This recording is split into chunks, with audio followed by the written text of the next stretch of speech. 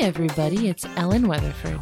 And Christian Weatherford. And we're back with your favorite animal review podcast, Just the Zoo of Us, where we take your favorite animals and we review them by rating them out of 10 in the categories of effectiveness, ingenuity, and aesthetics. We're not zoological experts, but we put a lot of time and effort getting the highest of quality of sources for information. It's been like almost 2 months since we've recorded a regular episode together, so pardon our rust. Between Maximum Fun and also our every other guest episodes. Mm-hmm. Yeah. Well, we did some fun stuff for Max Fun Drive, like we did a Q&A, we did a D&D.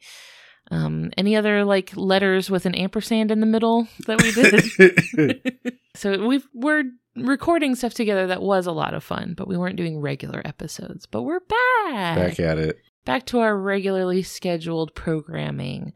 And this week we have a really fun childhood video game double feature where we are tackling animals featured in some of our favorite childhood video games, which I'm really excited about. I have a lot to say about mine. I don't know if I would classify mine as a favorite, personally. Well, iconic, yes. Iconic, sure. Formative. Do you think that Crash Bandicoot shaped who you are today? If so, at a very fundamental and early development level. Set down some core memories. Which I can talk more about that later. Okay. Well, my animal this week, because I go first this time around, is the European hedgehog. Very good. Scientific name is Erinaceus europaeus. Hedgehogs they've been submitted quite a few times over the time that we've been doing this podcast, and this is our first time getting to them. And they have been requested by Sophie, Sydney Van Hull, and Ava Jones, my cousin. Oh, yeah. I actually got to meet Ava's hedgehog, which was really exciting. That's awesome. Yeah, so I had a little bit of hands-on hedgehog experience, but a different species, which I'll talk about that in a second. I'm getting my information from a very charming website, Hedgehog Street, which is a conservation campaign that was launched by the People's Trust for Endangered Species and the British Hedgehog Preservation Society in 2011. So those two organizations together started this like hedgehog conservation campaign called Hedgehog Street. Also, I'm getting information from a website called Wildlife Online, which is an educational website about British wildlife. It is maintained and written by Mark Baldwin and has just like very thorough, like works cited and great website. So that's where I'm getting my information from on these little dudes. We don't have wild hedgehogs where we live. When you say where we live, do you mean locally or continent-wise? Yes, continent-wise. We don't have hedgehogs here at all. Okay. Or even really anything related to them. They're completely foreign to where we live. If you, like me, are not terribly familiar with hedgehogs, the European hedgehog is between 24 and 35 centimeters long, which is 9.5 inches to 14 inches. That's just the body. And that is like a foot long. That's way bigger than I thought it was, because the hedgehogs we're used to seeing are a different species that is much, much smaller. So I did not realize hedgehogs are actually way bigger than I thought they were. Yeah, wow. This one is actually the largest hedgehog species. Okay. So there's 17 different ones. This is the biggest one. That's a lot. That is a lot of hedgehogs. This species can be found throughout most of Europe, and they live in a lot of different types of habitats. They're kind of generalists, so you can find them in a lot of different spaces. They're also invasive in New Zealand. Oh, man. Yeah, I know. So they were introduced by British colonizers who brought hedgehogs over in the late 1800s. There are a lot of stories about like why they did this. And I kept seeing sources say that it was to remind them of home. No. See, this is why I don't fly internationally, because they won't let me take an alligator from my backyard. It's just not the same. Another explanation for this is for them to act as pest control because they're insectivores. So like I mentioned, there's 17 species of hedgehogs, but if you are an American listener, you are probably more likely to be familiar with the African pygmy hedgehog, or the four-toed hedgehog. Oh. So those hedgehogs are the ones that you most commonly find being kept as pets. So the ones that we have seen, I've seen them, working with pets and my cousin's having a pet hedgehog. It is the African pygmy hedgehog that is much, much smaller. They're also white, like their fur underneath is white, whereas the European hedgehog's fur is all like this brown color. Hedgehogs as a whole belong to this taxonomic family Erinaceidae, which they share with, I'd never heard of this creature before until I saw this, but they are apparently a close relative of hedgehogs. Moon rats. Moon rats. They're little critters. They live in Southeast Asia. They bear a striking resemblance to opossums. Like in the face, and then they also have that kind of like light gray or white color to them. I think they look a lot like opossums. So we're talking about the North American with babies that cling. Yes, our opossums, the moon rats, even though being not even a little bit related, they look a lot like opossums. But then some evolutionary relatives to the hedgehogs and the moon rats, their order that they're in also contains moles and shrews. Okay. So none of those things are rodents. Hedgehogs, moon rats, moles, shrews, not rodents. They're in their own order completely. Okay. So we've been in this order before then. Yes, with the golden mole. Yeah. That was a cool one. So yeah, that's what their relatives are. I guess I always thought they were rodents, but no. Would make sense. Yeah. Here's a little fun fact about the name hedgehog. They were originally called urchins in English. Yes. So sea urchins were named after them because they're spiky like a little hedgehog. But then over time, the name urchin was replaced by the nickname hedgehog. And then they stopped calling hedgehogs urchins, and now sea urchins are now just called urchins. I wonder where that lines up with the word urchin being used as a pejorative. Is that the right word? Yeah, as like a derogatory term for like a kid on the street. Right. I wonder where that lines up. It's the same sort of etymology for each. Okay. But the word urchin originally meant a hedgehog. Neat. Yeah. I like taking little tours of etymology. To get into our ratings for the hedgehog, which if this is your first time listening to this program, we review animals by rating them out of 10. And the first category we rate is effectiveness, which are physical adaptations that let the animal do a good job of the things it is trying to do. And I'm giving the hedgehog an 8 out of 10. That's pretty good. It's good. It's not the best we've ever had, but there's some things that they got going on.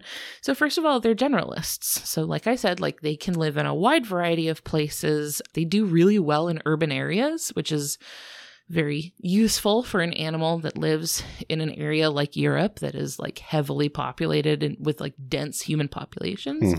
It helps to thrive in that sort of environment for them. So they're really flexible, and they live really well in people's gardens and yards and stuff like that. So you'll see them like scurrying around in people's yards. And from what I could tell, it seemed to me like they're a very welcome presence in people's gardens because they are insectivores. Okay. So they eat bugs and all sorts of little invertebrates, basically. And I think that they have a reputation for being basically like natural pest control. So people welcome them into their gardens. And they're also cute on top of that. I guess I assumed by generalist it would mean it would also go for like flowers and vegetables and fruits, which would lead them to be seen as a pest, maybe, but maybe that's not the case. I think when I say generalist, I really mean more like habitat-wise. Okay. But it seemed to me like all of the accounts that I could find were of people that seemed generally pro-hedgehog. It's not like, I feel like in our neck of the woods, basically, people tend to find any sort of garden dweller as a pest, really. You know, we've got like opossums that fill sort of a similar ecological niche. People don't like to have them around, and so they, assume that they are pests. I guess I was a little surprised to find that people seem to be so fond of their hedgehogs. Seemed like they're welcome little visitors. Well, that's good. So The most noticeable thing about hedgehogs right off the bat is their spines. Their whole backside is covered in these modified hair structures. So they're made of keratin, just like human hair and nails and all that sort of thing. And just like human hair, their spines fall out and grow back like throughout their life. It's like a normal thing. They just fall out and then it's not that big a deal.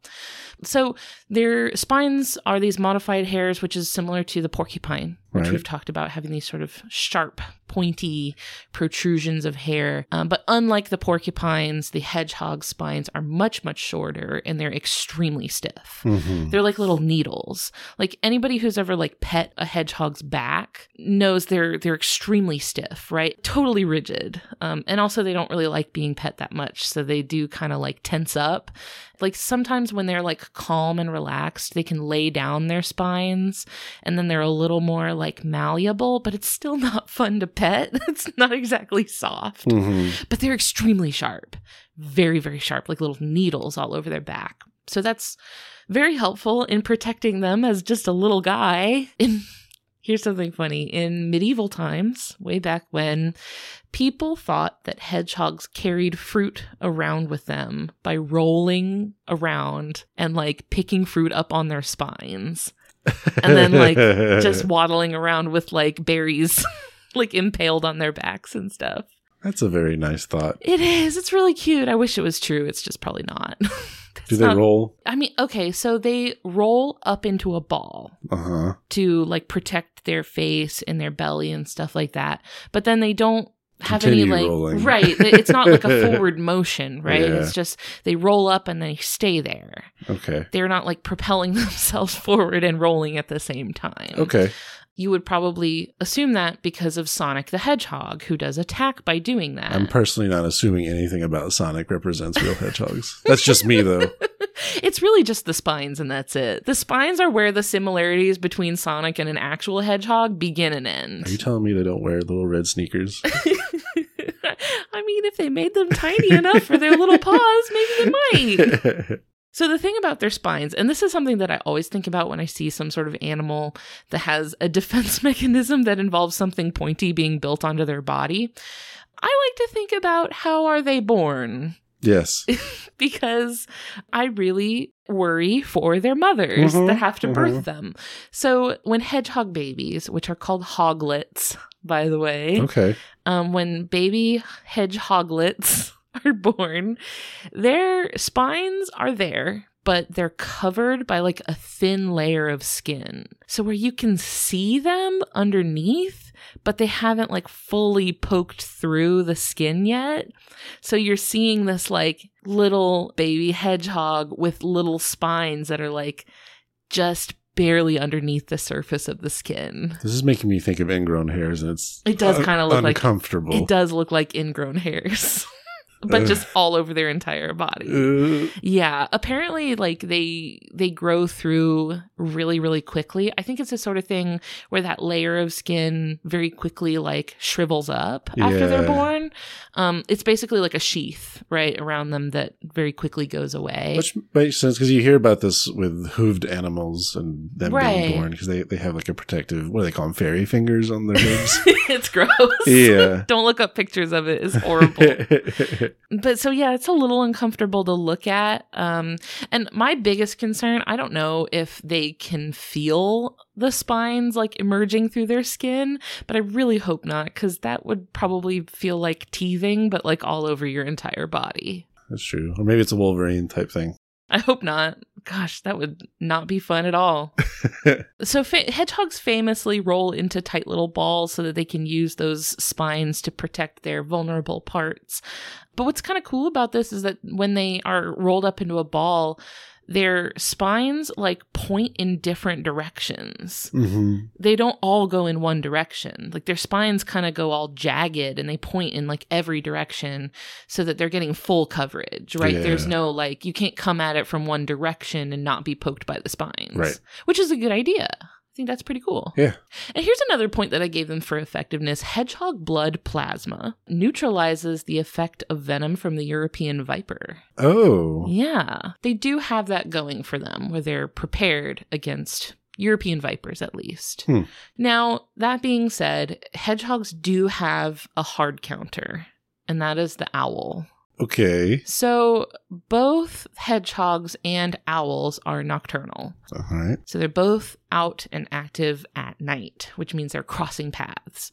So when the hedgehog is like out of their burrow and walking around, that is prime owl hunting time. And owls are silent. So they're able to essentially sneak up on hedgehogs. So they're able to swoop down without being picked up. The hedgehog has horrible eyesight. The hedgehog absolutely cannot see this owl coming. Hedgehogs rely more on hearing than eyesight, and owls are extremely good at not being heard. Right. So owls are great at sneaking up on hedgehogs. They're so fast that the hedgehog doesn't have time to curl up into a ball.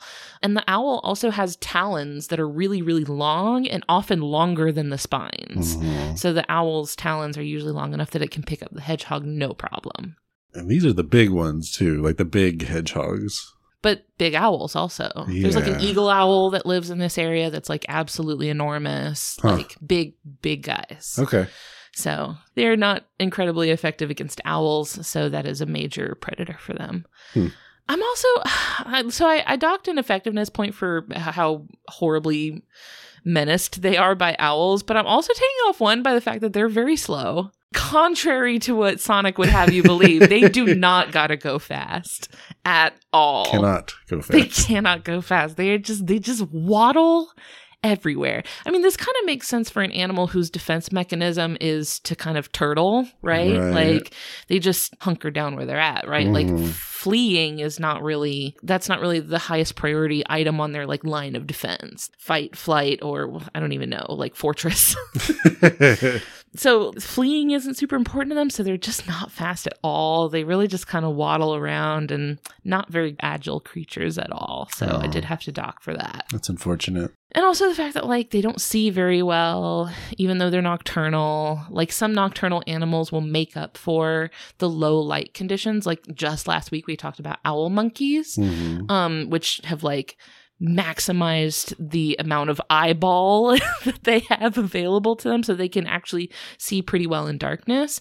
But hedgehogs have not bothered. They've just decided that not being able to see is just fine with them. Okay. So some notes for the hedgehog, but otherwise, high defense. This is maybe a little bit of a tank among little critters.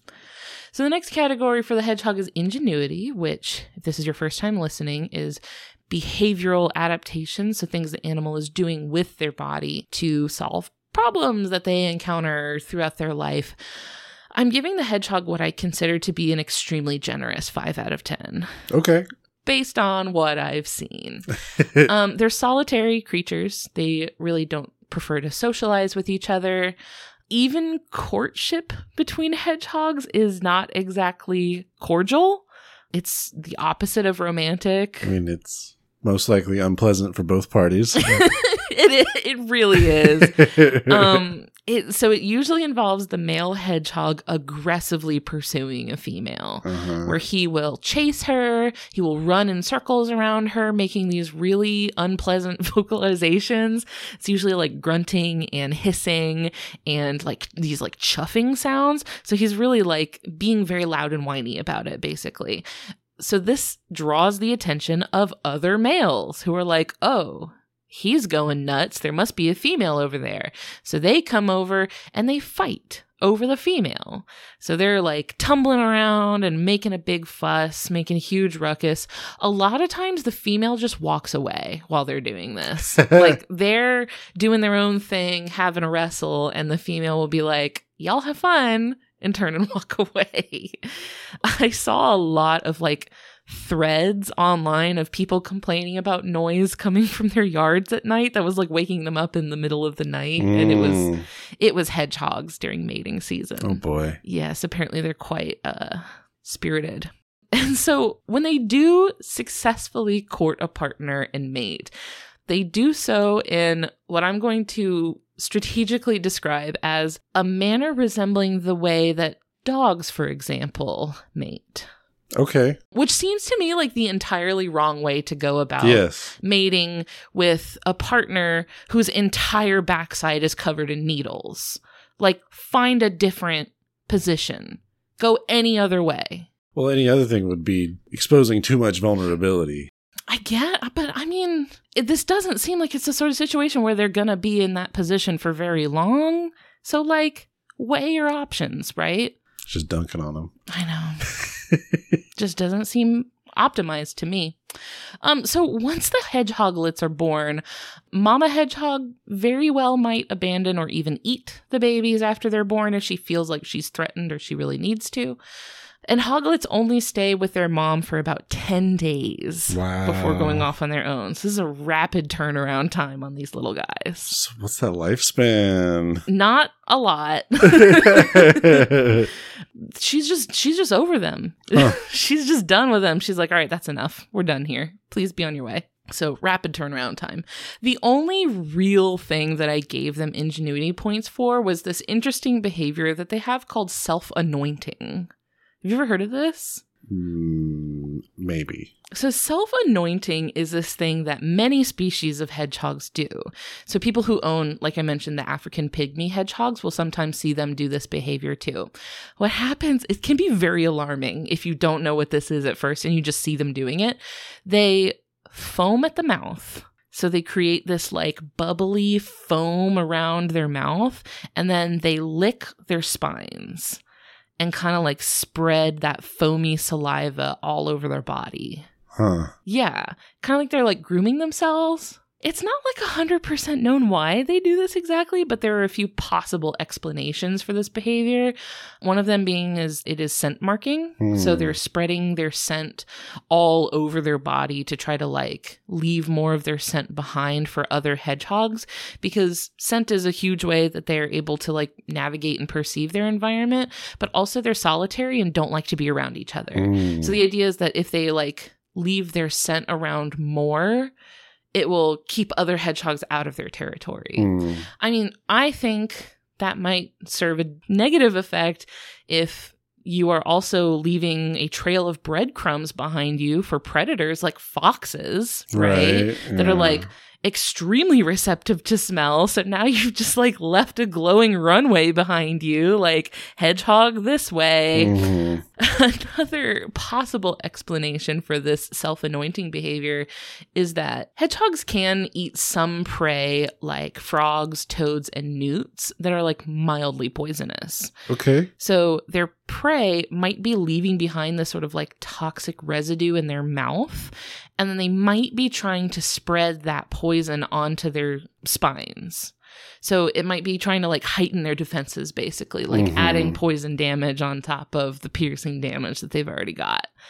Or make themselves taste bad, right? That's true. You know, maybe they are spiky, but they also want to taste bad so that if something does try to, you know, eat them anyway, then it'll also be greeted with a negative mouthfeel and a negative taste. Yes. So, yeah, I mean, like, as far as ingenuity goes, I saw a lot of, like, hedgehog owners complaining about their hedgehogs doing not particularly bright things, like running off of surfaces, or, like, they'll, like, run off of, like, the edge of a table and fall, or run into walls, or, like, failing to recognize their owner and, like, always react to them as a threat. I think some of these may be attributed to the hedgehog just having horrible eyesight. Like, they just cannot see, right? Like, naturally, they're going to run off of stuff and have a hard time navigating an environment like that if they just can't see. They're not really good at like learning things or figuring things out. It's just head empty. Nothing going on behind those sweet little eyes. It's just pure vibes only. So that's why I give them a 5 out of 10 for ingenuity. The final category for hedgehogs is aesthetics. I'm giving the European hedgehog a 7 out of 10 for aesthetics. Hedgehogs by nature are pretty cute. They have a cute little snout nose, which is adorable. This particular species of hedgehog is not nearly as cute as the African pygmy hedgehog, which is teeny tiny and looks like a little fairy. It looks like Shaman, the Pokemon, which looks like a little like bush with flowers on it and stuff. Yeah. I think that I might find them cuter if I wasn't already accustomed to the cuter hedgehog. If the African pygmy hedgehog hadn't been the one that I was already used to, I may have found the European hedgehog to be cuter. So makes sense. That's my hot take.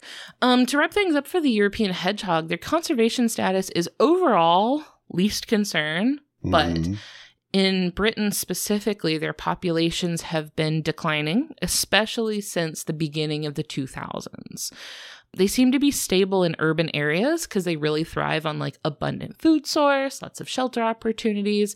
But in rural areas, their populations are still like steeply declining, which has led to, you know, these initiatives, like I mentioned earlier, like Hedgehog Street, of people trying to like make their gardens more friendly to hedgehogs and make their like natural spaces more hedgehog friendly and stuff. Are they sensitive to pesticides and such? I would imagine so. Well, and also like pesticides would also, not just the chemicals themselves being bad for the hedgehogs, but also a decline in insect populations would then mean they don't have enough food to eat. So yeah, like a cascading effect would definitely affect hedgehogs.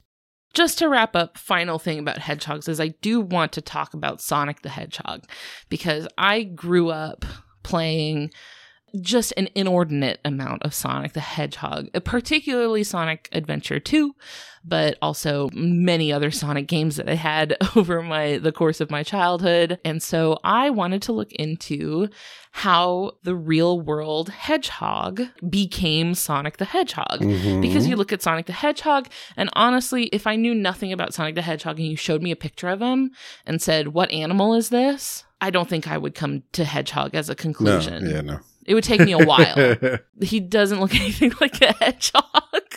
I wouldn't even assume it's supposed to be based off anything in reality. Right. Like he looks like just like a made up, like a Yoshi or something like that. Like it's just, this is nothing.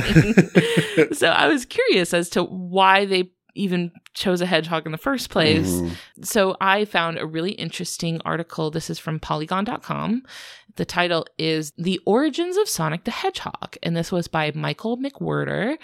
This article quoted Sonic's creator, Naoto Oshima, who described at the 2018 Game Designers Conference that basically Sega wanted their own like iconic mascot character to rival like Mario, basically. Right. Nintendo had Mario at this time. This was in like 1990, so Pikachu was not a thing yet. Right. But they had Mario, and Sega wanted their own Mario, basically.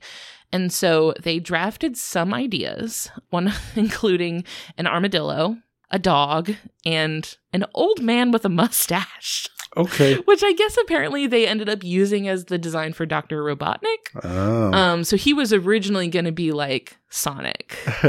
And then they relegated him to antagonist.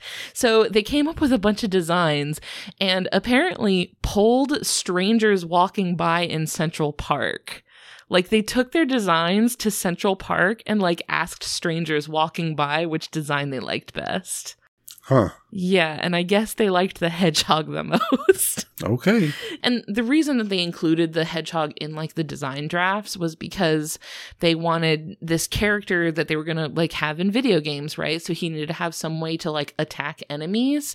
And their idea for him was that like a hedgehog, he could roll up into a spiky ball like a hedgehog does and then roll forward to attack enemies.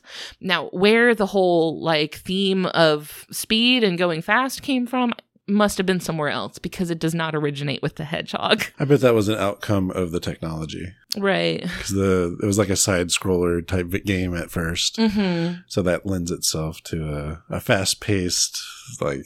Right, like so much of those games is it's all focused on like speed and how quickly you like maneuver through the environment and stuff. So I guess that was more gameplay inspired than it was animal inspired. So, I mean, I always think like, oh man, wouldn't it be fun to talk about like some of the real world animal stuff you can, because I love to do this with Pokemon, right? Like there's so much real world zoology incorporated into Pokemon designs and stuff.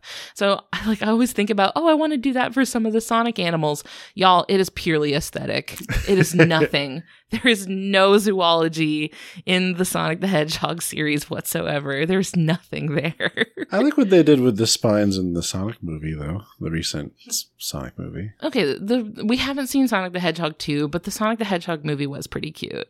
Yeah. I will say, the ugly Sonic design did more closely resemble an actual hedgehog. It did. for the worse. I do not think that would have been a good move. It's the constant battle in games of realism versus gameplay. In this case, I'm glad they threw realism out the window because it had no place there. That's the Hedgehog. Well, thanks, honey. Thank you. Let's take a quick break to hear some promos for our friends on the Max Fun Network, and then we'll get to your animal. Hi, I'm Jesse Thorne, America's radio sweetheart. And I'm Jordan Morris, boy detective. Our comedy podcast, Jordan Jesse Go, just celebrated its 15th anniversary. It was a couple months ago, but we forgot. Yeah, completely. Our silly show is 15 years old. That makes it old enough to get its learner's permit. And almost old enough to get the talk. Wow, I hope you got the talk before then. A lot of things have changed in 15 years. Our show's not one of them. We're never changing, and you can't make us. Jordan Jesse Go, the same forever at MaximumFun.org or wherever you get your podcasts.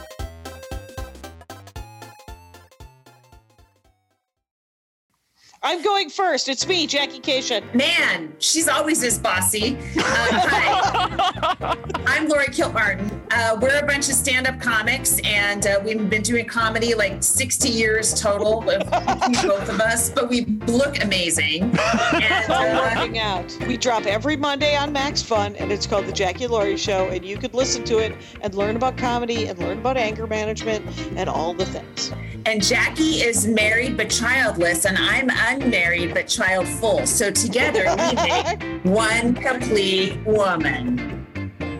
Is that just what that one's gonna end? Yeah.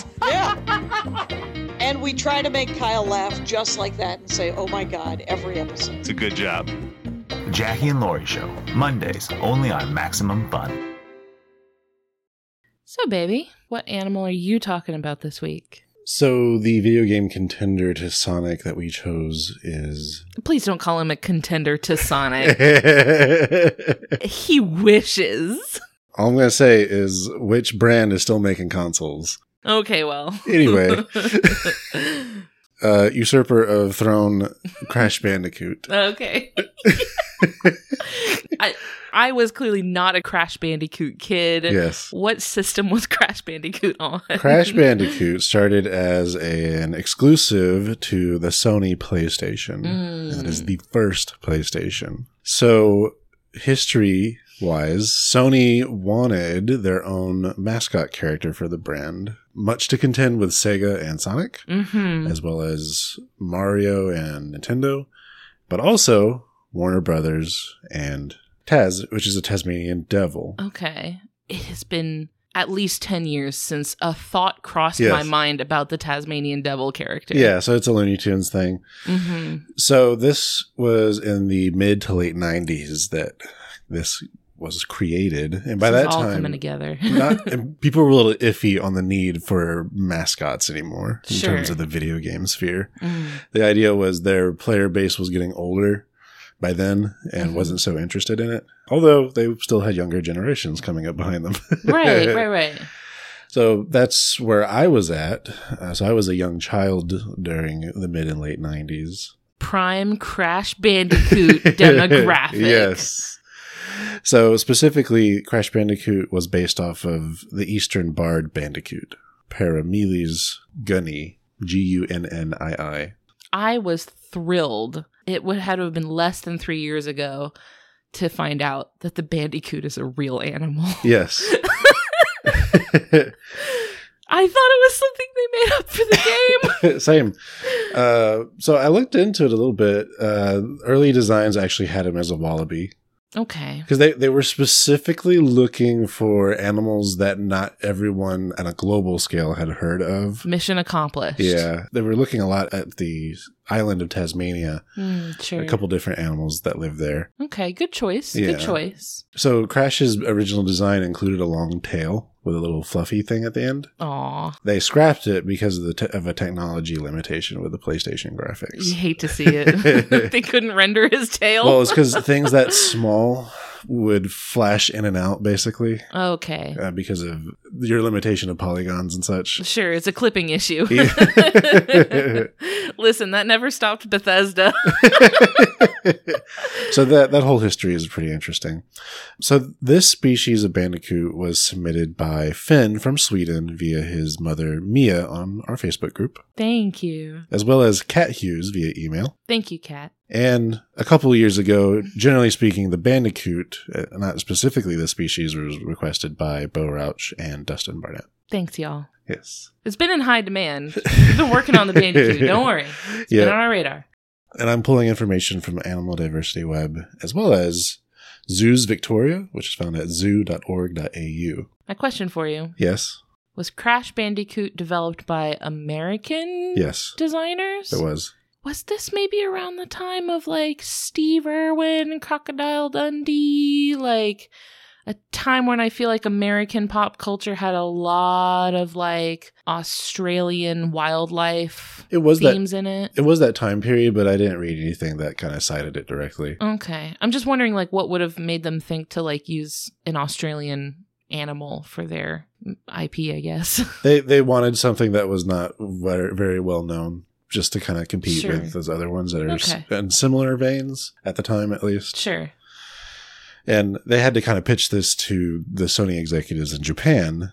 They had to go through some iterations to get them on board with the idea. Okay. All right. I mean, they got there eventually. Yes. So, size-wise, the Eastern Barred Bandicoot from head to body is 340 millimeters, or about 13 inches, and their tail is about 100 millimeters, or 4 inches. So, what these guys look like, they do kind of look like rodents, but they're not rodents. They're actually marsupials.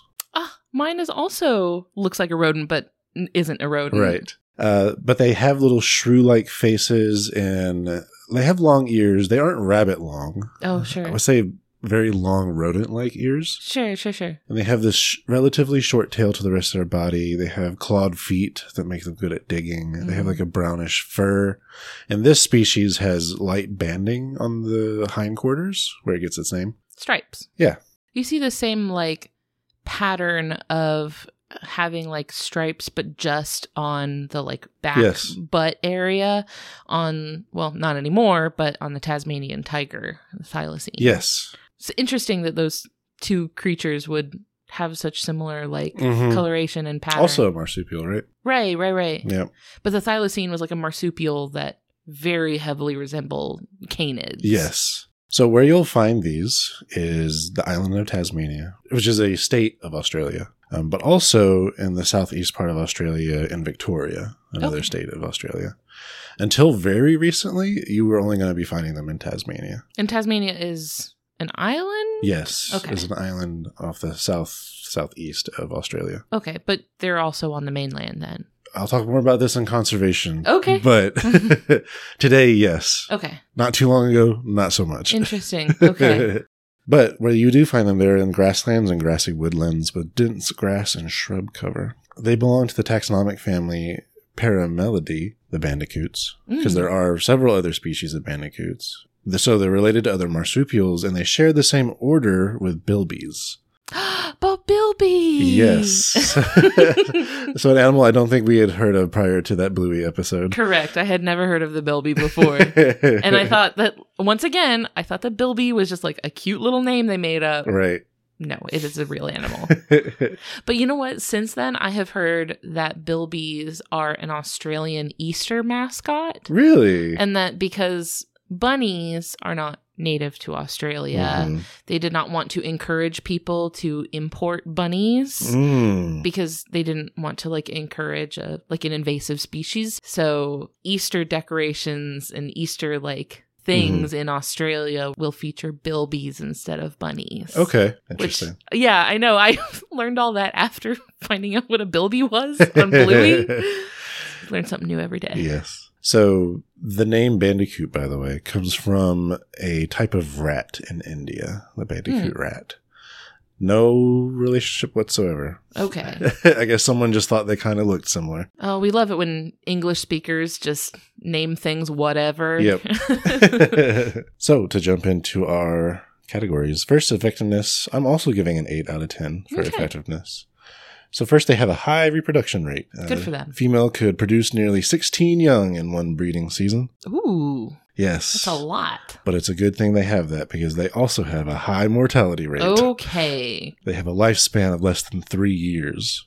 Oh, man. Unfortunately, they're susceptible to introduced predators like cats, dogs, and foxes. Oh, okay. So those are all things that are like not native Yes. to Australia. Which I did not know Australia did not natively have foxes, but I guess that makes sense. Yeah. Foxes have definitely been introduced into a lot of places that they didn't originally belong. Yeah, I'm guessing because of the fur trade.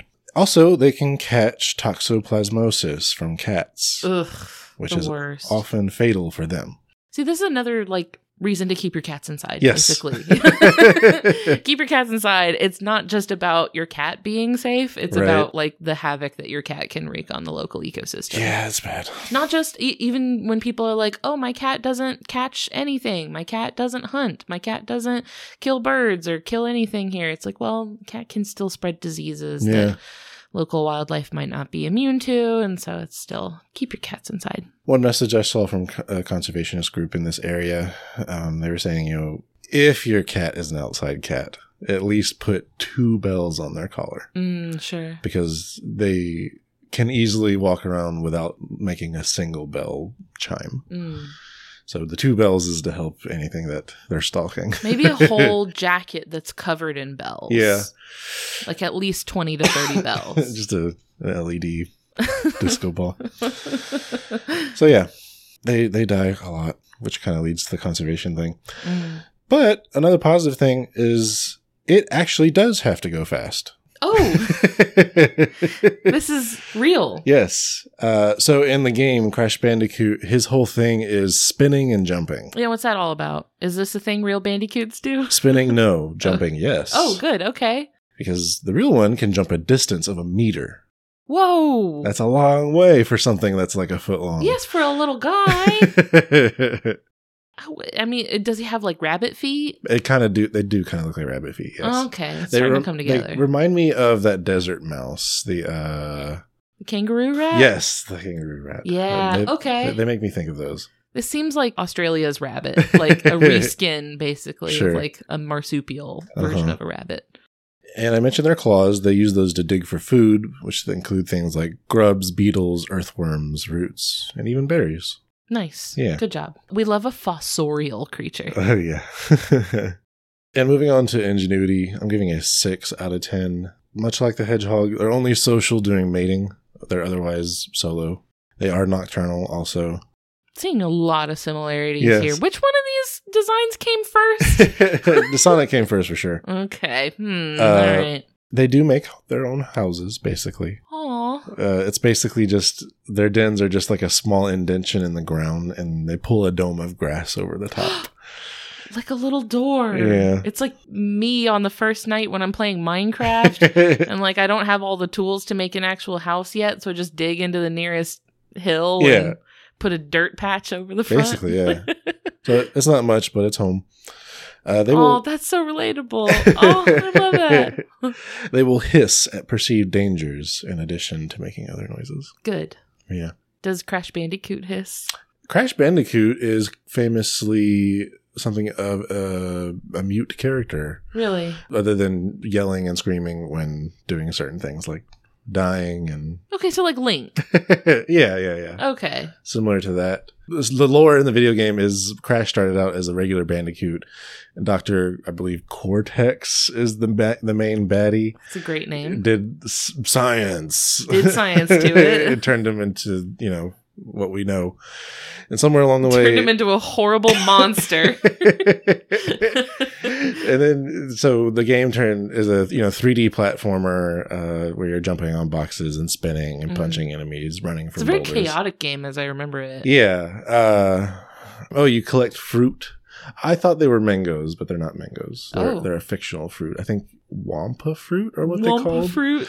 It's like a mix between an apple and a mango, and they're Okay. purple on the inside. All right. Yeah. I guess they were like, I think Bandicoot is the only thing we're going to learn about Australia. I think we're not going to look any further into it. We're just going to make stuff up for the rest of it. Yeah. So I mentioned it was something of a developmental thing for me because it was one of the first video games I played as a child. Mm-hmm.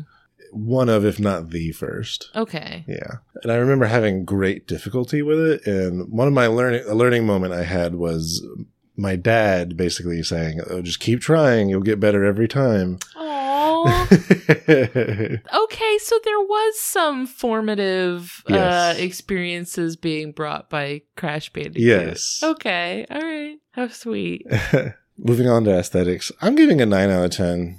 I think they're very cute. They are extremely cute. Mm-hmm. That's what I have right here, actually, in my notes. Extremely cute. Is it in all caps? Because I said it. The way I said it was in all caps, actually. No.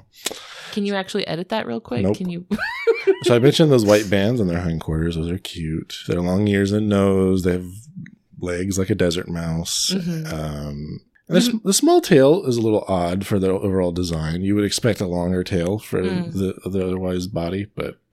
You mentioned that they live in areas with a lot of long grass. Yes. So I'd imagine those long stripes would help them blend in with the grass too. That's a good assumption. You see that with like a lot of animals that live in grassy areas will have these like high contrasting stripes because it helps them blend in. Yep. I think the bandicoot is one of the creatures that has been mistaken on camera traps for thylacine sightings. Every once in a while you'll hear someone pop up and say, "My camera trap caught a thylacine sighting."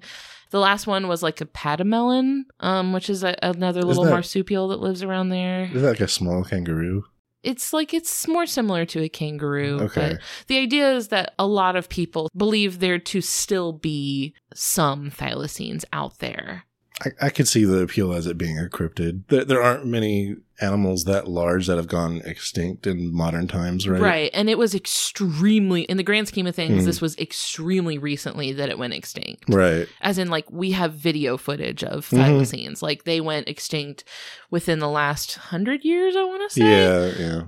And so with it being so recent, it's easy to hold out hope that they're still out there. Mm-hmm. So speaking of conservation topics. Yes, please. There's been a lot of very recent developments with this species. Oh, wow. So the last IUCN assessment was from 2014. So as a species, they're considered vulnerable, decreasing at that time. However, there are 2 subspecies. So there's the Victorian subspecies or mainland and the Tasmanian subspecies. So until very recently, the mainland subspecies was considered extinct in the wild. Oh, wow. Yes. Huh. The mainland one? Yes. Whereas Tasmania have been in a better position. That subspecies hasn't been accurately assessed, but they're thought to be doing good. You mentioned that a big threat to them was... introduced predators. Right. Yeah. So when you've got invasive species, I don't think Tasmania is as affected by invasive species. They've been doing a better job of that, and they're more isolated from the mainland. So I guess it makes a lot of sense that the bandicoots would be doing way better on the island than they would be on mainland. So that was until very recently. And that declaration of being extinct in the wild came in 2013. However, they were downgraded to endangered in 2021.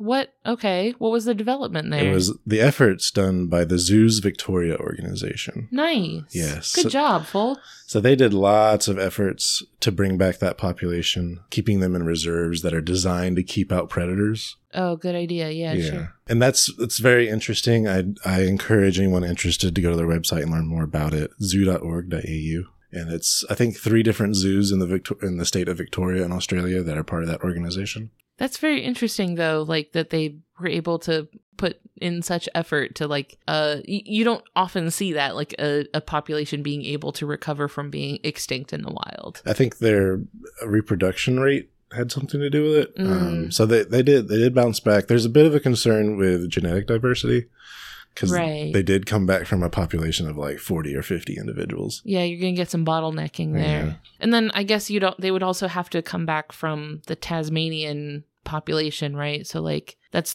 a different subspecies, like you mentioned. Well, so when they were declared extinct in the wild, they still had individuals in zoos and such. So it was those populations that they used. Oh, okay. So they didn't just bring them over from Tasmania. Right. They used the ones they already had. Yeah, still separate. Oh, that's populations. That's really interesting. That's A lot of times when you're trying to explain the purpose of zoos or the usefulness of zoos, like as a concept, basically, like these conservation success stories of like, that's not the only time that an animal has gone extinct and then been revived because there were captive populations of those animals. I think it's the oryx that went extinct and they were able to bring them back. Yeah.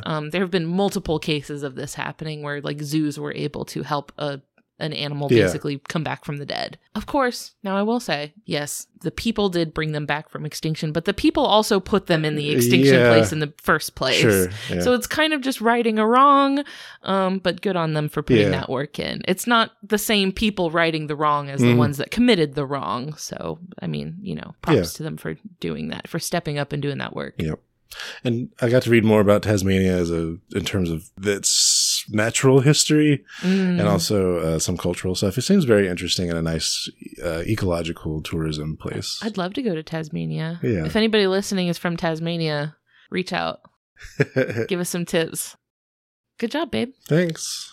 I like this creature. Like I said, it was embarrassingly recently that I found out that the Bandicoot is not just something that they made up. It's also somewhat worth mentioning that while Crash Bandicoot started out as a Sony exclusive, it has since branched out to other consoles. Yeah, platforms. That cross-platform element is a crucial one we really got to get out there. They remade the original game recently, right? They did. I think it was a couple of the original games. I don't know. I haven't really kept up with it since that first game. I have a very faint memory of playing a Crash Bandicoot game on the Xbox. I didn't care for it.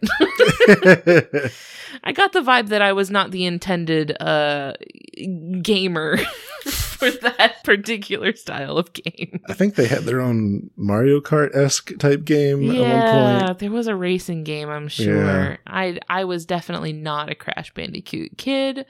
I was a Sonic kid, but you were not a Sonic kid and decisively a Crash Bandicoot kid. So yeah, I didn't have a Sega anything. Neither did I. I had a GameCube. Oh, that's right. It was on the GameCube by the time. Yeah. Well, folks listening, let us know if you were a Sonic kid or a Crash kid. Yeah. We'd love to hear from y'all. That being said, thank you all so much for listening and spending your time with us here today. We have had a lot of fun. You can connect with us. We're on Facebook, Twitter, Instagram. Just search our name. We have a really fun Discord server where people in the Discord have been, first of all, sharing absolutely wonderful things like pictures of animals you see around or pictures of your pets or just chatting. Like it's so fun. Everyone's so nice. But also I've been playing through Pokemon Pearl and people in Discord are helping me name my Pokemon, which has been really fun. So if you're interested in that, come check it out and hang out with us on Discord too. Thank you to Maximum Fun for having us on the network, alongside your other wonderful shows. I've been listening to Ono, Ross, and Carrie a lot. I really like that show. Awesome. I listen to Ono, Ross, and Carrie like a lot. So check that one out if you like our show too. If you have an animal that you would like to hear us talk about, email it to me. My email address is ellen@justthezooofus.com. Thank you to Louis Zong for our theme music. It's beautiful and perfect in every way, just like you, dear listener. Thank you. Thanks, y'all. Bye. Bye.